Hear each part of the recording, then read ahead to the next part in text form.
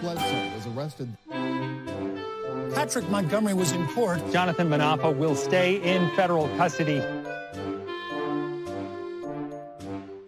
No, I don't take responsibility at all.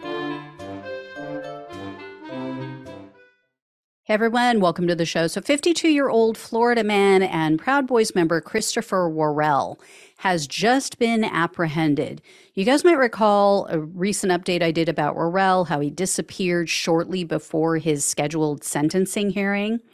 Well, he had been on home confinement, and the prosecutor requested a 14-year prison sentence after Worrell was found guilty. This was in a trial held earlier this year. And Worrell took off sometime in August. And the judge issued a warrant for his arrest on August 15th, and the police had been searching for him ever since. Well, on Thursday of last week, Worrell was found at his home, and he was unconscious. According to a PBS affiliate news outlet, Worrell basically attempted to try to return to his home. He was trying to covertly return. And it's unclear how they learned of this return or if they were maybe surveilling his property. But the article says that they provide medical attention when they found him because he was unconscious, like I said. So he was transferred to a hospital. And as of last Friday, he was still there. Now, he has non-Hodgkin's lymphoma, so that could have something to do with why he was passed out, why he's receiving medical treatment.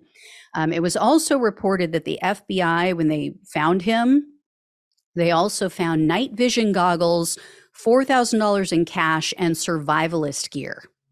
So they had a search warrant apparently for his home.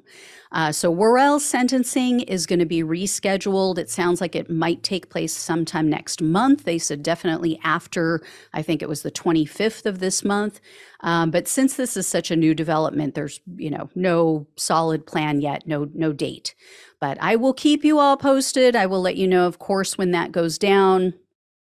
Thank you all so much for watching and listening. Let's hope that they find the other ones. Please like, please share, please subscribe, please become a donor if you possibly can. Links are below in the description box on YouTube and the podcast. Love you guys. Talk with you soon. Take care.